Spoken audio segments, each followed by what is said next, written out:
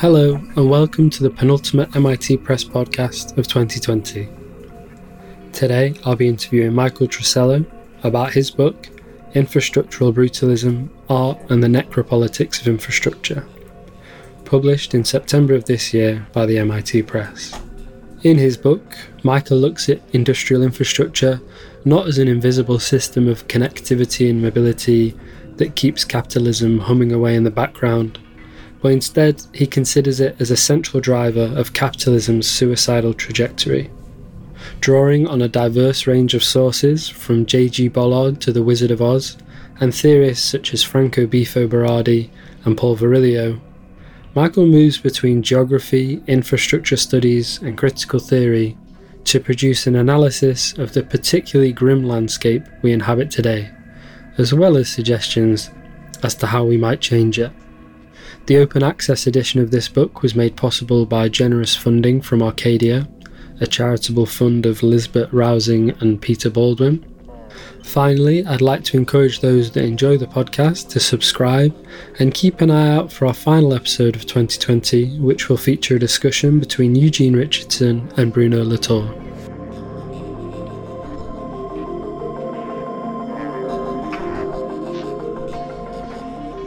I thought a good way to start it off is to kind of introduce the book slightly, because you're writing about a lot of different things. You're writing about infrastructure, you're writing about potential apocalypse and about colonialism. And I think a lot of listeners will probably understand that there are relationships between those things. And I wondered if we could start, I was going to ask you to kind of explain the relationship between colonialism, infrastructure, and the trajectory of kind of ecological collapse in your writing. How do those things link together in what you're exploring in this book? Infrastructural brutalism is the term that I'm using to describe a sort of conjunction of things in the current moment. And so I should probably establish that first. You have, on the one hand, of course, multiple ecological crises, climate change, biodiversity loss, potentially the sixth mass extinction event in the history of the planet. And the primary cause, not the only cause, but the primary cause of those things, of course, is industrial capitalism. And on the other hand, you have in global industrial capitalism engaged in the largest, most substantial infrastructure project in history. In fact, if you were to just take the nation of China alone and the Belt and Road Initiative there, you would have the largest infrastructure project in history. So instead of hitting the brakes, which of course capitalism is incapable of doing, it is actually accelerating, increasing its commitment to an ecocidal system. So that's part of the brutality that I'm describing. And of course, all of this has its kind of foundational moments in colonialism. Many of the infrastructure projects, I discuss this especially in terms of the railway lines, because how they are constructed in former colonies is along the lines that it services primitive accumulation. It services the rapid extraction of resources from the colonies to be used for so-called wealth production at the center of empire. And this goes under many names. There's railway colonialism, railway imperialism. Others have talked about this. Part of, I guess, the unique gesture in my book is to take some of this history around colonialism and infrastructure and to frame it in terms of artistic media, and to frame in infrastructure in particular as a sort of necropolitical assemblage. So in what ways does infrastructure determine who may live and who must die? And I'm sort of triangulating that with the sort of social scientific facts about infrastructure, but also reading it through artistic media. So in the case, your question is about colonialism. I deal with that throughout the book, but especially in the chapter on death train narratives, So this is one of the genres of artistic media that I examine in order to talk about the necropolitics of infrastructure. Death trains begin kind of in the colonial period in the late 19th century in Africa. You have the Ugandan railway as the primary example, in which the death dealing of that particular technosocial assemblage is in its construction. And you have many migrant laborers who are sort of employed to, in very dangerous conditions, build this railway project. I kind of trace the narratives of death trains then through the next century. So you can look at, obviously, around World War II, there's the Burma Railroad, and this was an attempt by the Japanese army to use not only civilians but thousands of prisoners of war to try to build this railway line, and thousands died in the process. It was a use of slave labor. And so it's this tremendously necropolitical project. Of course, you have also the death trains of the Holocaust, and I talk about the logistical centrality of those trains to the intensity of the killing in the Holocaust. I sort of move forward into also fictional examples. So throughout the book, where I'm dealing with both historical examples of infrastructure, but also artistic representations of those historical examples.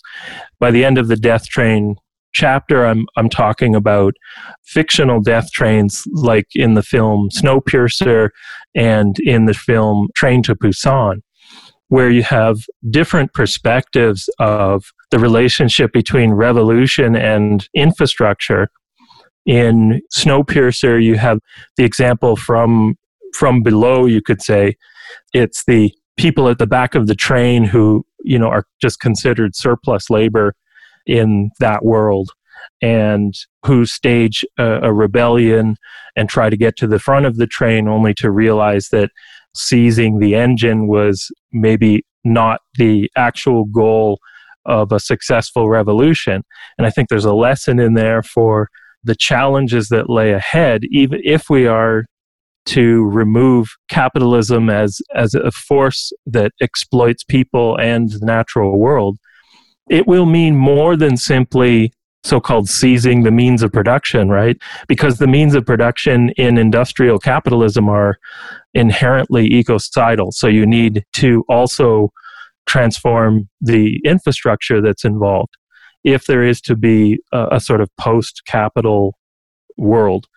And then, of course, Train to Busan kind of takes the example of revolution and infrastructure, and it looks at it from the perspective of the bourgeoisie. So you have this guy who works in finance, and he's the central character in the story. And at first, the zombie outbreak that's the framework for the film, it appears to him and others as a strike. They think that there's a general strike happening. And I think that's a kind of deliberate framing to show a zombie outbreak as, how the bourgeoisie would perceive a revolution, what it would seem like to them. And then you have this story of the redemption of the capitalist throughout the rest of the film. But again, the emphasis is on the relationship among infrastructure, revolution, and life itself, right? And how do we reorient those elements in order to make something that is somewhat sustainable versus the current condition, which has a trajectory of centuries, of course. And so nobody is suggesting that it's going to be an easy thing, but part of my argument, I think, is responding to some arguments on the left and in liberal circles that suggest that oil capitalism is something that will simply be like priced out of the market, priced out of existence, or that simply creating renewable energy sources will be enough to sort of tip the balance in favor of a sustainable society. And I guess I don't see it that way. I think these things like fossil fuel industries will continue to aggressively push for rapid extraction of resources well beyond the point that scientists have identified as sort of the point of no return. So that's the history of this colonial system and the ideological commitments of that system as well. Yeah, how do you address the fact that they've already captured the state? It's a kind of huge, why would they surrender that? When I was reading your book, actually, one thing that it reminded me of, it had a kind of similar flavour to Capitalist Realism by Mark Fisher. And I mean, there's a lot of kind of similar reference points, talking about Deleuze's points and Franco B. Berardi, and you're kind of bringing them into a dialogue with popular culture. And I wanted to ask you about, in a lot of ways, it's a very bleak book, and it's a very kind of disturbing book. And you address the problematics of writing about how bad things are without producing the kind of affective sort of like apathy and disengagement. But I also think that writing in that way produces a kind of hopefulness that's kind of hard to get otherwise. And I was wondering if you could talk about writing about that and how you kind of navigate those polarities, I suppose. Yeah, on the left, there's been much discussion over the past 20 years about catastrophism, right? The idea that presenting certain scientific facts about the ecological situation might be so depressing and debilitating that people will not take action as a result. Like it's a kind of fatalism. But I kind of take issue with that in the book because I think looking at some recent environmentalist documentaries in particular, what you see is a reaction in the opposite direction. So there's an overcorrection that happens. So I talk about Naomi Klein's documentary, This Changes Everything. There are the Chasing Coral and Chasing Ice documentaries, and some others. Racing Extinction, which is one of my favorites, maybe because one of the heroes in it is Elon Musk, and it presents like a race car driver who is an advocate for the environment or something. But in those examples, setting aside This Changes Everything, which I think generally is pretty good, but most of the examples, they shy away from even mentioning the word capitalism. So they've sort of overcorrected to the extent that you are understating the nature of the situation. I think these documentaries are they're understating the nature of the problem, and they're overstating how effective minor reforms can be in solving the problem. So what you see in many of them is a kind of technophilic fetish. So, high technology combined with markets will solve all of the problems, even though high technology and the markets are literally what have caused most of the problems that we face. And there's a reluctance there to name the system that is most responsible. So I think in certain circles, the response to catastrophism, which, was largely, I think, a product of social media, the creation of YouTube, where, you had a number of documentary films produced by amateurs in those years that were quite fatalistic. And I don't find stating the science as it is to be in itself a kind of catastrophic position. What I'm saying is that the situation, and many people have said this before, the situation is obviously very bad, and I'm simply trying to shift the focus a little bit away from producing our way out of an ecological crisis and suggesting that a culture of unmaking and, in some cases, sabotage will be necessary in order to slow the death spiral of global capitalism. It's something that has developed its capacities over centuries. And so no one is suggesting that you could simply dismantle that in a matter of a few years. And I'm also, to be clear, not arguing for a so-called anti-civ or anarcho-primitivist position. Just saying, I'm looking at the next 20 years and saying, This is what global capitalism is saying it's going to do. It's going to go on a record spending spree, building new paved roads, new rail lines, new marine ports, new large dams. I think when I started the research several years ago, that was kind of a surprise to me that there's a second revolution in large dam construction happening. And if it is successful in all of its planned trajectories, that it will eliminate most of our chances of some kind of escape from the situation or some kind of soft landing. So I'm not presenting what I call Brisantic politics as an easy solution.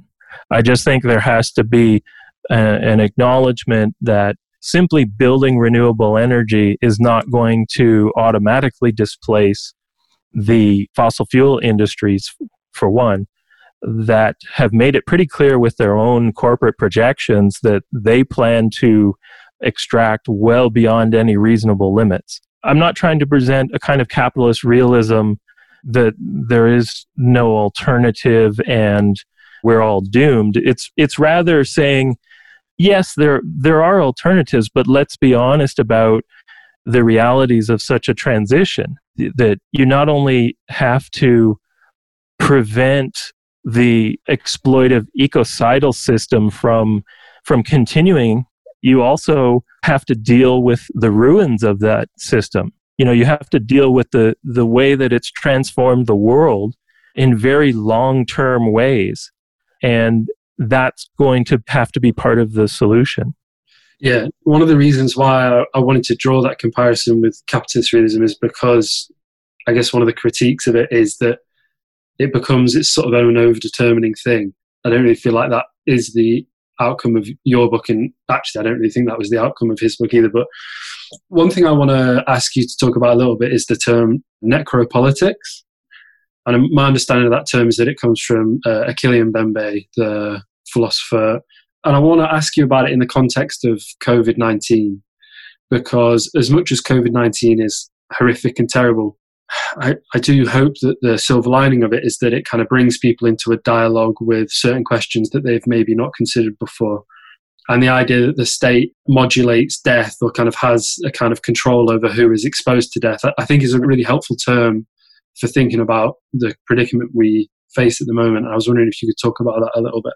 Yeah, so necropolitics obviously comes from Mbembe's definition, determining who may live and who must die.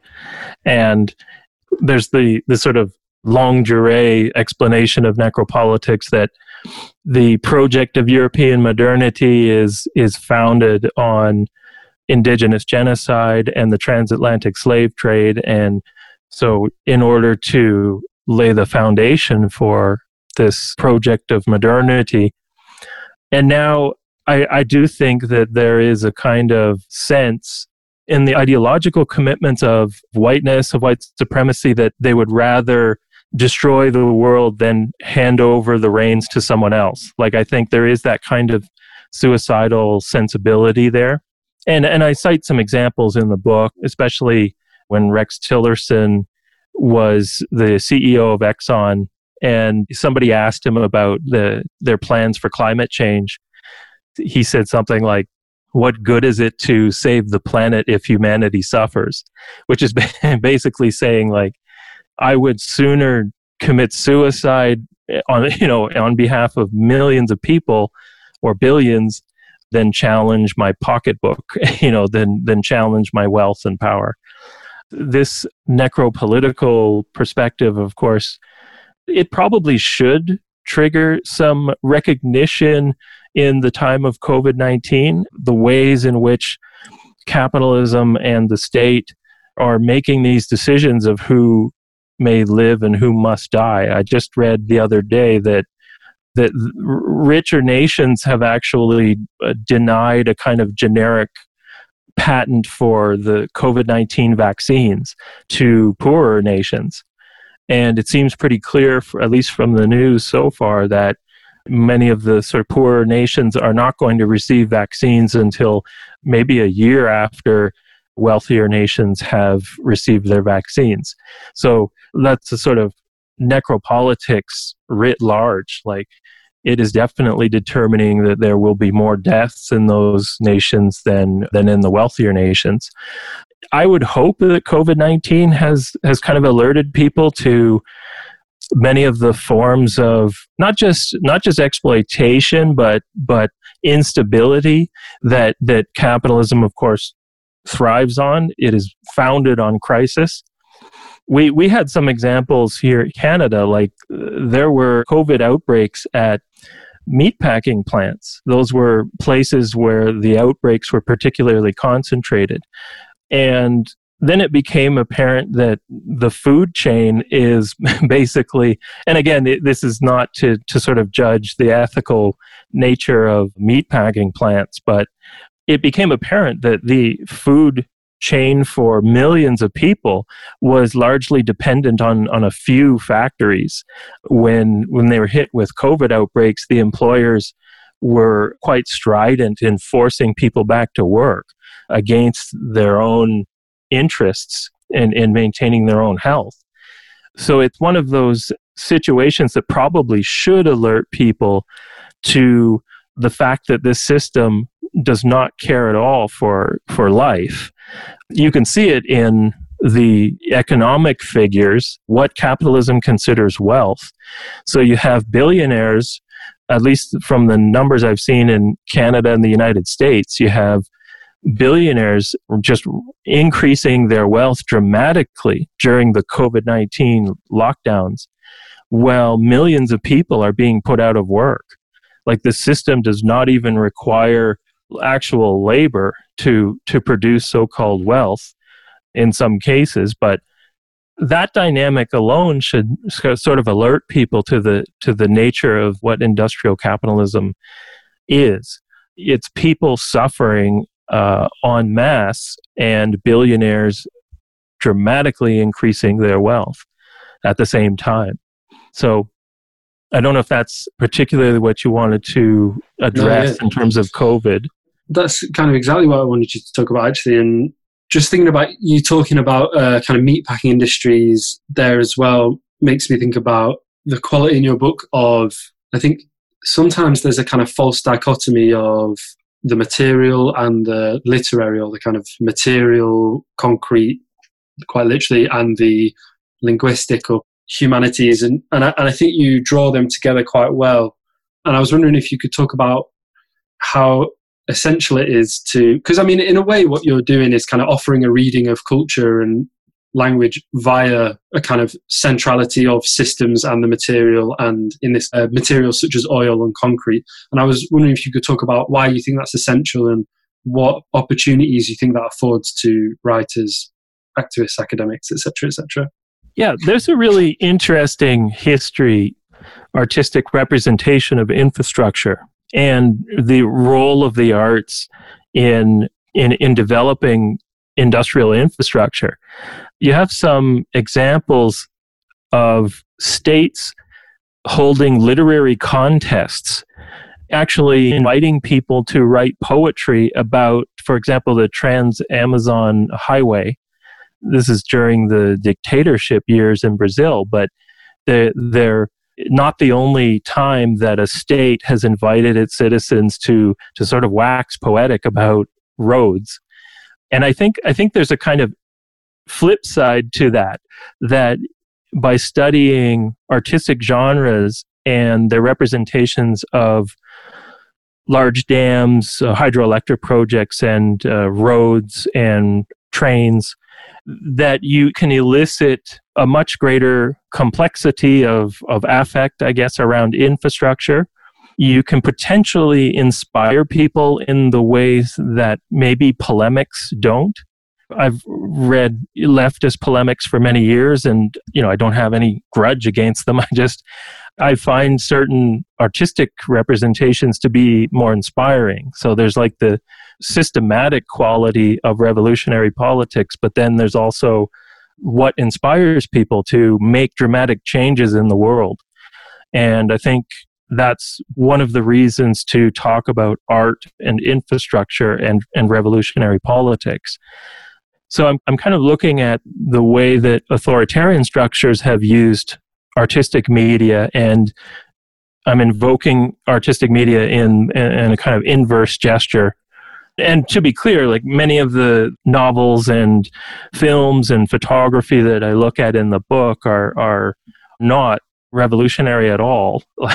For example, in the chapter on drowned town fiction, I look at the literature around large dam construction, especially in North America, and of course the invention of the Tennessee Valley Authority, which was the government bureaucracy largely responsible for electrifying the American South. And what you find in many of those books is a kind of erasure of indigeneity in a way that the infrastructure becomes an example of what Rifkin calls settler common sense, that it's like another way of settler authority being imposed, often without even indigenous people in the story. I guess what I was trying to get at with the question is, how do you see the relationship between literature, history, and infrastructure in a way that doesn't chop them up as these kind of separate things, and actually that they bleed into each other far more than perhaps people would like to think they do? Yeah, one of the advantages of looking at artistic media and infrastructure is that artistic media are not constrained in the same ways that, for example, an engineering study of a bridge or something like that would be. Artistic media, they don't have the same discursive limitations that social scientific studies, for example, might have. And I find that in infrastructure studies as a field, there are more social scientists than there are people from the arts. So I was hoping to fill a gap in the literature in that way as well. Actually, some of the earliest people to talk about artistic representation of infrastructure come from literary studies.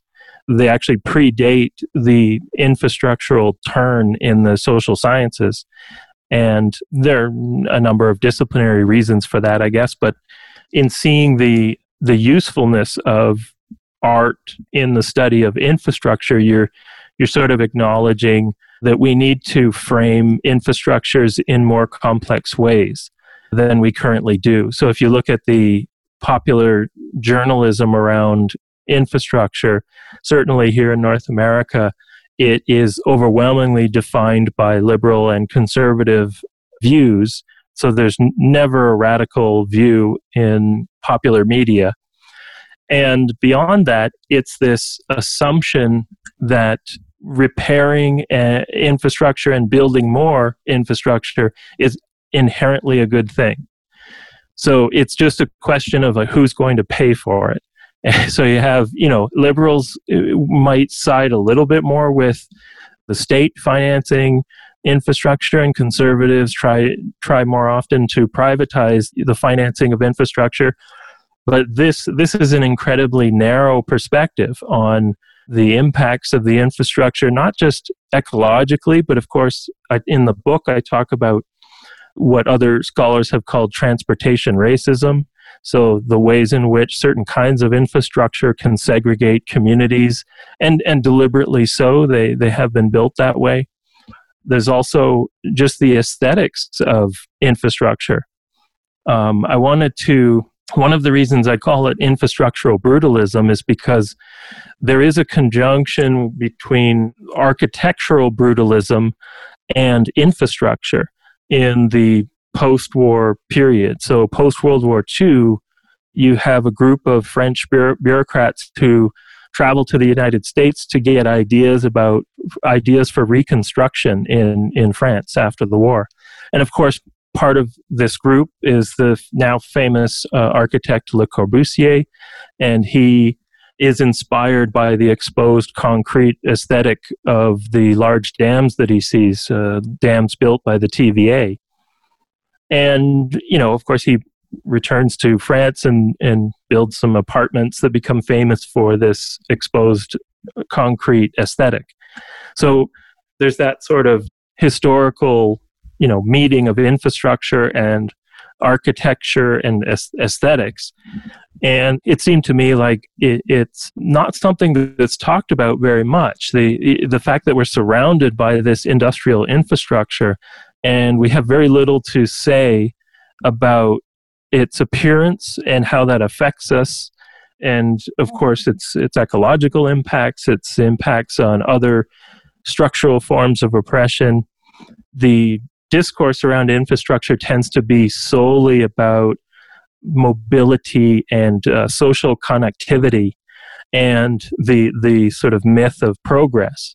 So by focusing exclusively on the necropolitical and the aesthetics of the necropolitical, like Bifo calls it necro-aesthetics of the United States, he's talking about, but I thought that would also be sort of filling in an absence in the literature and in the public discussion of infrastructure.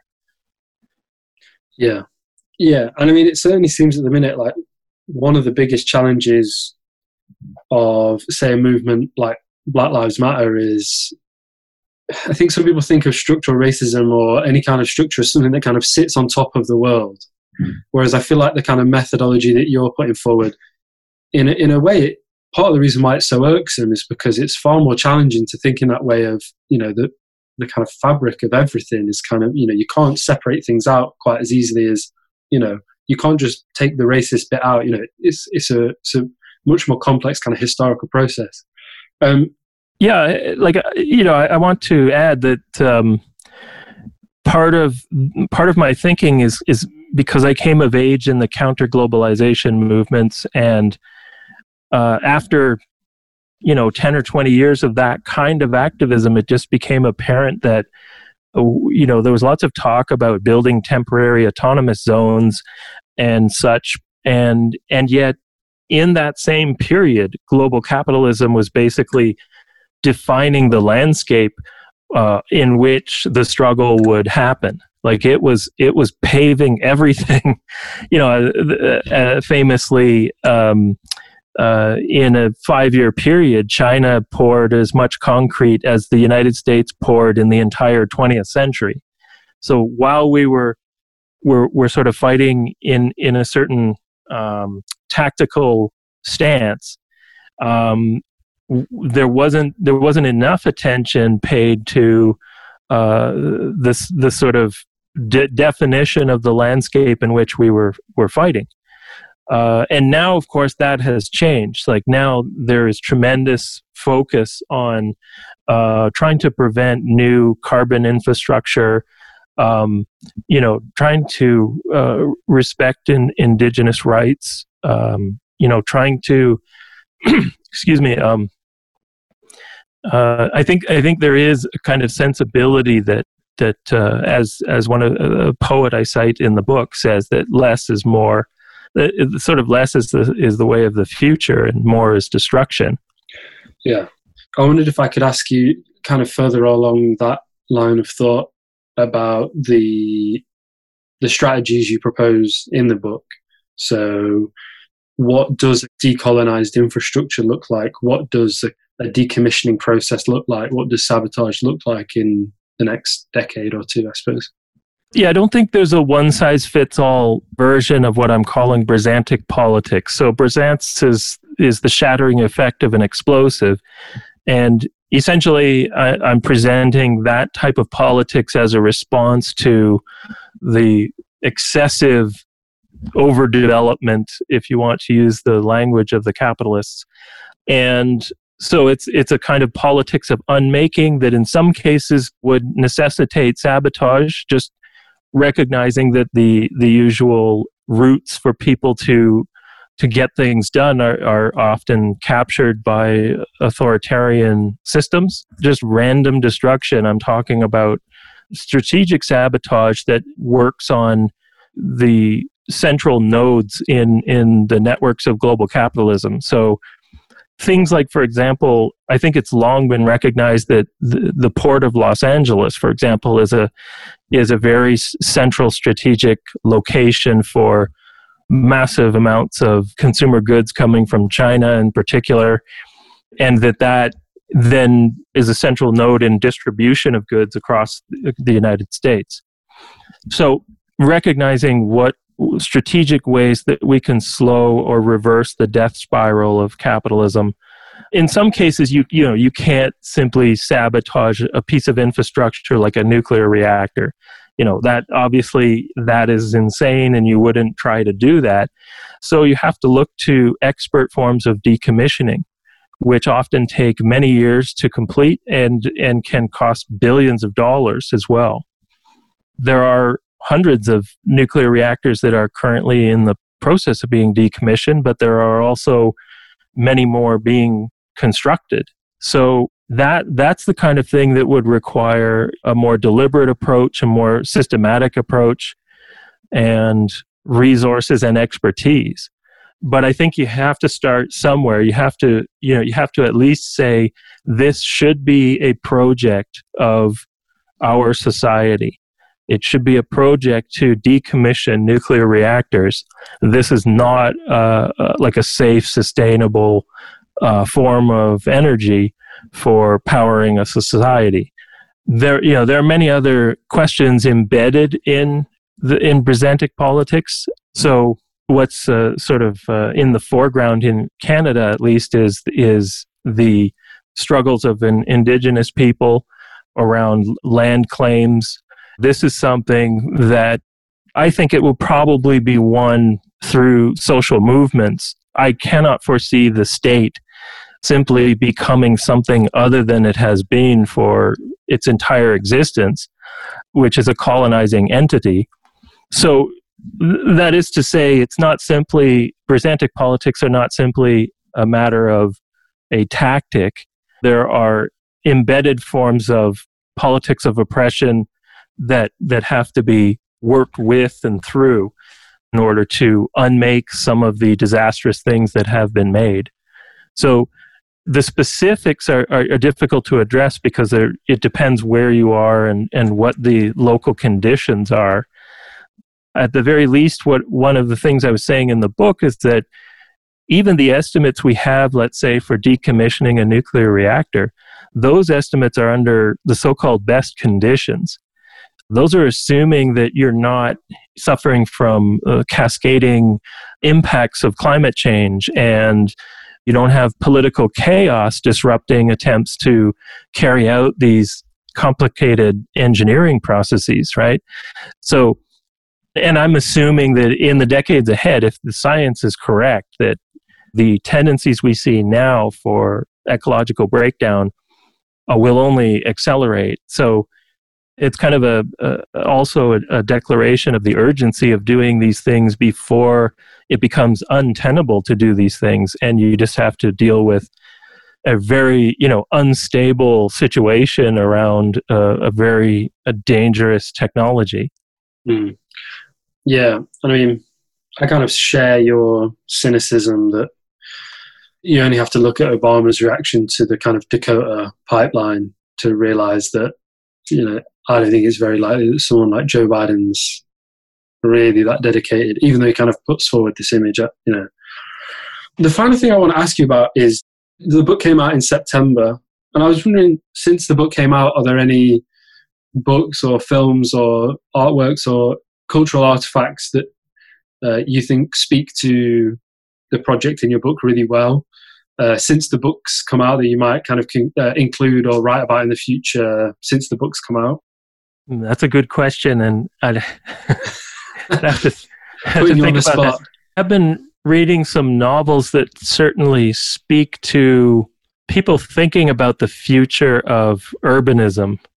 One is called The Heap, and the other, I can't remember the name of the other one. Sorry, I wasn't really ready to answer that. No, it's okay. I know for a fact that there have been. I mean, one of the events that happened as the book was going to press was across Canada. They had a sort of social movement called Shut Down Canada, and Indigenous people across the country and their allies were blocking rail traffic. And it basically shut down rail traffic for an entire week across the country. so this is a fascinating sort of event for me, but it's also, I think, proof that thinking in logistical terms is the way to at least slow this system. And I mean, I'm going to be presenting on a couple of books in a few weeks. That one is written by a guy who works at the Royal Military College, or at least he used to, and he wrote a nonfiction book called Time Bomb, and he wrote a fiction book called The Uprising. And the nonfiction book is about the sort of logistical weaknesses to Canadian federalism. He is literally afraid of an Indigenous uprising and how it could paralyze the country. And he's taking it from a liberal perspective. He's saying, like, so how do we forward reconciliation with Indigenous nations and prevent this from happening? But then in the fictional book, he writes about it as a reality, like it's a small band of Indigenous resistance fighters who literally like shut down the country. And so I'm going to be talking about that. That's something that I didn't have time to put in or really the place to put in the book, but it is something that I'll be writing about in the near future. I think that's a really interesting example. I mean, I only asked because I've kind of seen a few films or kind of watched films whilst kind of checking your book out and kind of reading through it in preparation for this. And I found it a really interesting way to reframe certain films I've watched recently. So like a film like Atlantics, which is like about Senegalese immigrant workers. But then there's this kind of like gothic thing in there where midway through the film, not to spoil it for you if you haven't seen it yet, but it kind of switches from this almost like social realist drama to kind of like ghost story. But I just found the paradigm through which you're writing in the book a really helpful way to kind of think through that film in a way. Well, I'm glad you did. I mean, for what it's worth, this is kind of a weird coincidence, but the project that I'm working on next is actually about horror cinema. So no, that makes complete sense though. Like, yeah. Right. Like there were things that I had planned to put in the book, but just didn't for whatever reason. Like there's a Tom Hardy film called Lock. Oh yeah. You would know the location better than I. It takes place mostly with him in his car taking phone calls. He's like a contractor on a construction site, and it plays this metaphor of like, if you have a crack in the foundation of cement, that it can multiply into all of these other problems, which based on my reading of concrete is like, it's not entirely true. Like, I think there are some cracks in cement or in concrete that, it's like a normal part of it. But anyway, that would be one film I think somebody could read in terms of infrastructural brutalism or other. Yeah. No, it's funny. I actually know someone who's in that film. Oh, really? Yeah, he's one of the people. I think he's one of the people that kind of calls in the car. But I hadn't made that connection actually with that film. And you're right, and that's maybe I'm just not well versed enough in film theory or whatever. But the kind of chapter about kind of road movies of like, why do people not write about the road movie from the kind of perspective of, what is a road? What are the kind of material qualities of a road? What does it actually mean about this kind of huge genre of cinema that it's based on this kind of infrastructure? And maybe that's just me not being well read enough, but I'd never engaged with it in that way. I think it's a really helpful way to think about art and cinema. It is a bit odd that so much of the scholarship around road movies doesn't have anything to say about the materiality of the road. I'm not sure why that is. Maybe they're just, until the past 10 years or so, maybe there wasn't a developed enough discourse in the academic writing around infrastructure to inspire people to think in that way. But yeah, most of the road movie genre scholarship is about the sort of psychology of the freedom of the road, and it's about the vehicles that they use and other dynamics, but it doesn't have much to say about the materiality of the road. I was going to say earlier, like, there's another film that you could read in terms of infrastructural brutalism from a recent horror film. I'll probably mispronounce this, but I think it's pronounced Betal, Betaal, and it was on Netflix, and it's a production from India that is kind of like a zombie story in which a project of building a road through this mountain reawakens this like British imperialist ghost. And you literally have like red-coated zombies descending on this Indian village. And, it's an okay film, but I was kind of interested in the way that it ends with, it's like a short series, and it ends with these ships sailing into the port of Mumbai, and it's literally like these ghost ships, right? So it's literally like a second coming of imperialism, and but it's all initiated by this infrastructure project of building a road and drilling through this mountain or hill. Yeah, I won't go on too much, but have you seen a film called Nightingale? It's yes, yeah, no, I just thought that one thing that I realized about that film that I was sort of thinking about as I was reading your book is the way that the indigenous characters who are kind of in the process of being colonized, they can almost like freely divert from a path, so they don't have to stick to the paths that the colonizer characters have to. And throughout the film, there's various paths, and there are a few roads, and each time that they're kind of about to run into trouble, the kind of indigenous guide, he doesn't have to use the path. And kind of having read your writing about the road as kind of this dialectical, both in a way limiting and a kind of form of freedom, I thought that was quite an interesting thing about that film that I hadn't really noticed before. Yeah, it's sort of a contentious film, I guess. Like, as some people have noted, it tends to conflate like the oppression of the woman who's the central character with the oppression of the indigenous people in the film. But I honestly hadn't thought of it in terms of the road. That's a good point. I hadn't. Well, maybe I just turn it off sometimes. Yeah. Well, no, maybe not to pull out another traffic pun, but a busman's holiday. Maybe it's helpful not to overfocus. Okay, that's right. Yeah, I'm going to stop before I embarrass myself with too many more puns. Thanks for taking the time to talk to me about your book. I really appreciate it. I won't keep you any longer. Sure. No, that's fine. I appreciate it. So yeah, best of luck.